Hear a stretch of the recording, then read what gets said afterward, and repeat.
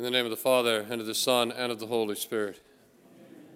Hey, brothers and sisters, I think we have many lessons we could take from our readings today. The lesson of prayer is obviously persistent in these readings, and God is asking us to be persistent in prayer, to never give up, to always trust in Him, to not doubt, to have faith. Then there's also the need to know Him through His Word, as the second reading said, St. Paul to Timothy, that all Scripture is inspired by God, and there's what we need in it in order to get where we're going. Oftentimes, our Protestant brothers use this text to deny the magisterium or the tradition of the church as if Scripture was the only thing necessary, but that's not what this says. It says that in Scripture we can find what is necessary for our salvation without taking away the fact that we need a faithful interpretation of it. That's the magisterium of the church, handed on down through the ages by the tradition.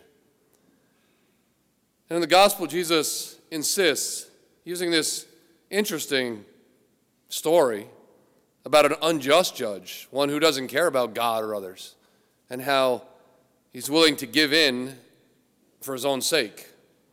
How much more will God, who loves his children, be willing to answer their prayers? What is prayer? Oftentimes I've heard people tell me, well, I don't know how to pray. How do you pray?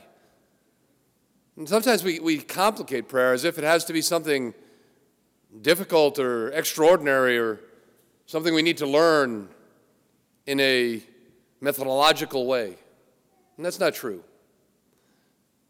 Prayer is a simple conversation with God. It's a heart-to-heart. It's placing myself before the one who loves me, opening myself up and allowing him to open himself up to me. Prayer is just a heart-to-heart conversation. And Jesus says here, he told his disciples, that's you and me, all of us who follow Jesus, about the necessity for them to pray always without becoming weary.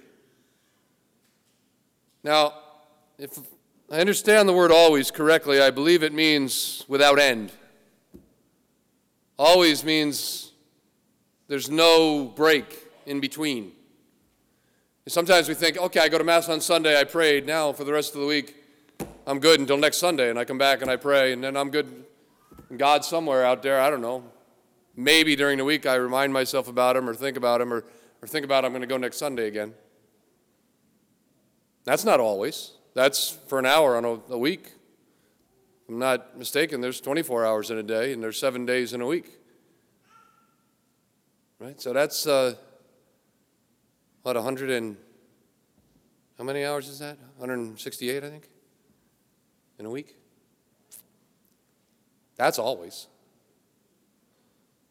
How many minutes are in an hour? How many seconds in a minute? Were you praying on your way to church today, or did you just start to pray when you got here? When you go home tonight, will you be praying, or will you, oh, you had already prayed, I did that at church. Sometimes we think prayer has to be just the formal prayers, like the rosary, which is a beautiful prayer. I prayed my rosary, or I prayed my novena, or I prayed my devotion, or I prayed 3 Our Fathers, which is the greatest prayer of all.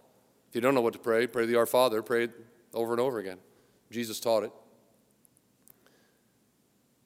But there is another way of praying in order to make prayer be always.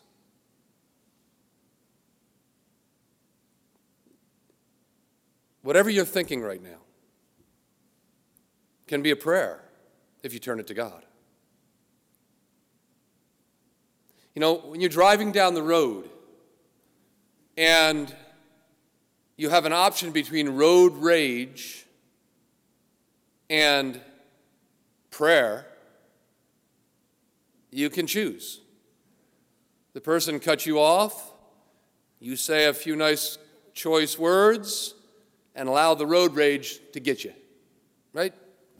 Or you say, oh, dear Lord, thank you for not causing an accident. Help them to drive better and me too, right? Everything throughout the day you can turn into a prayer. What am I going to make for breakfast? Oh, Lord, what am I going to make for breakfast today? No. The offering of your work. I'm going to go to work. I have to work in an office. I have to work in a construction site, or I have to work. Lord, let every nail I drive today be for your honor and glory.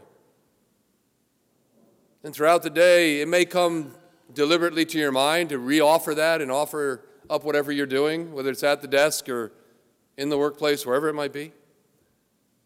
Or it might be at the beginning of the day, a total offering of every breath and everything I do for the glory of God. And then a striving to live in accordance with that by when the temptations come our way to stray from God and do our own selfish thing, by saying no to the temptation and turning back to God, we're actually in prayer. And who's not tempted all day long? We're tempted with our pride. We're tempted with our lust. We're tempted with our avarice. We're tempted with our selfishness.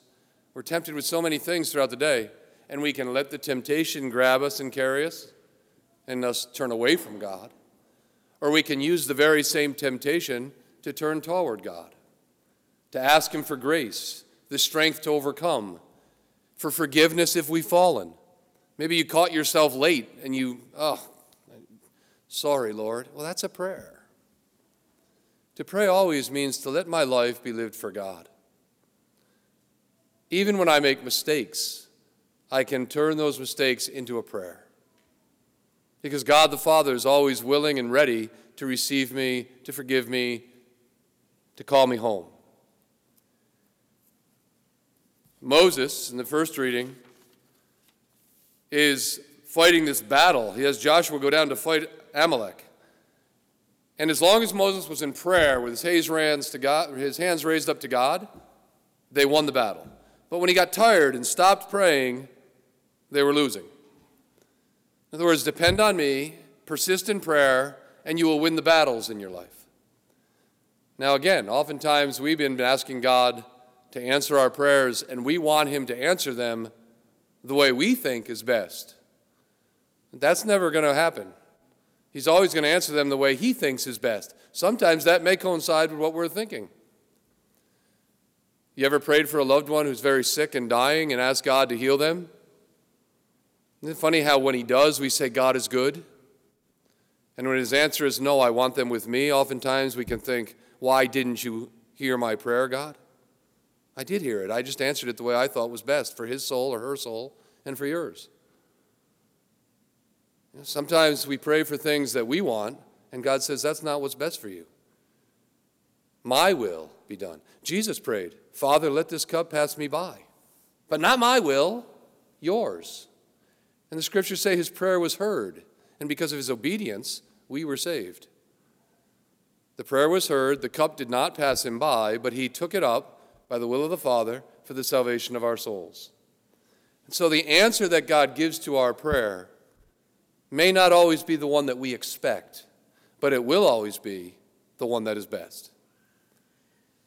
Like the little girl who prayed for Christmas for a horse, and she prayed. She was only 5 years old, and she wanted a horse. And all the adults knew she was praying and asking for a horse, and she kept saying, I'm asking God to give me a horse for Christmas.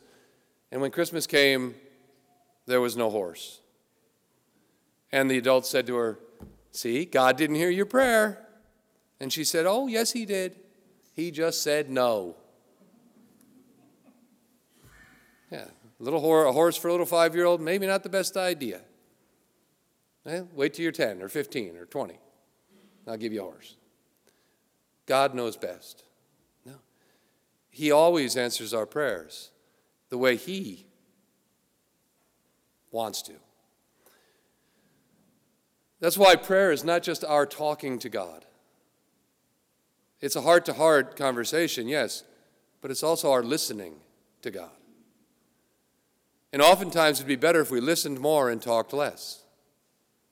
Someone said once that God gave us 2 ears and 1 mouth. Must be a reason. He wants us to listen more. Oftentimes we talk more than we listen.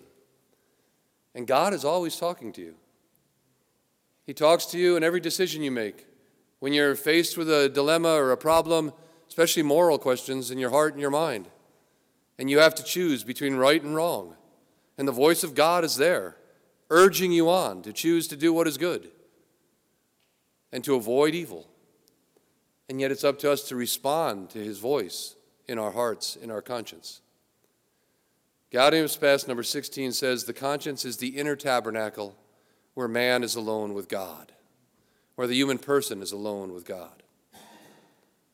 That's what our conscience is, that place where we find ourselves alone with him and we can say yes to his will or no. We can seek to please him or be selfish and please only ourselves. We can allow his voice to resonate within us all day long. And it does all day long. We come across every decision you make during the day. God's in it if you want him to be, unless you have shut the door and put him out. That's what prayer is. And in this gospel, Jesus says, I want you to persist in prayer. Pay attention. Will not God then secure the rights of his chosen ones who call out to him day and night? Will he be slow to answer them? I tell you, he will see to it that justice is done for them speedily. And then he ends with this, I don't know if it's telling, it's worrisome, it's sad. And Jesus Christ, the Son of God, after giving this lesson says, but when the Son of Man comes, will he find faith on earth? In the name of the Father, and of the Son, and of the Holy Spirit.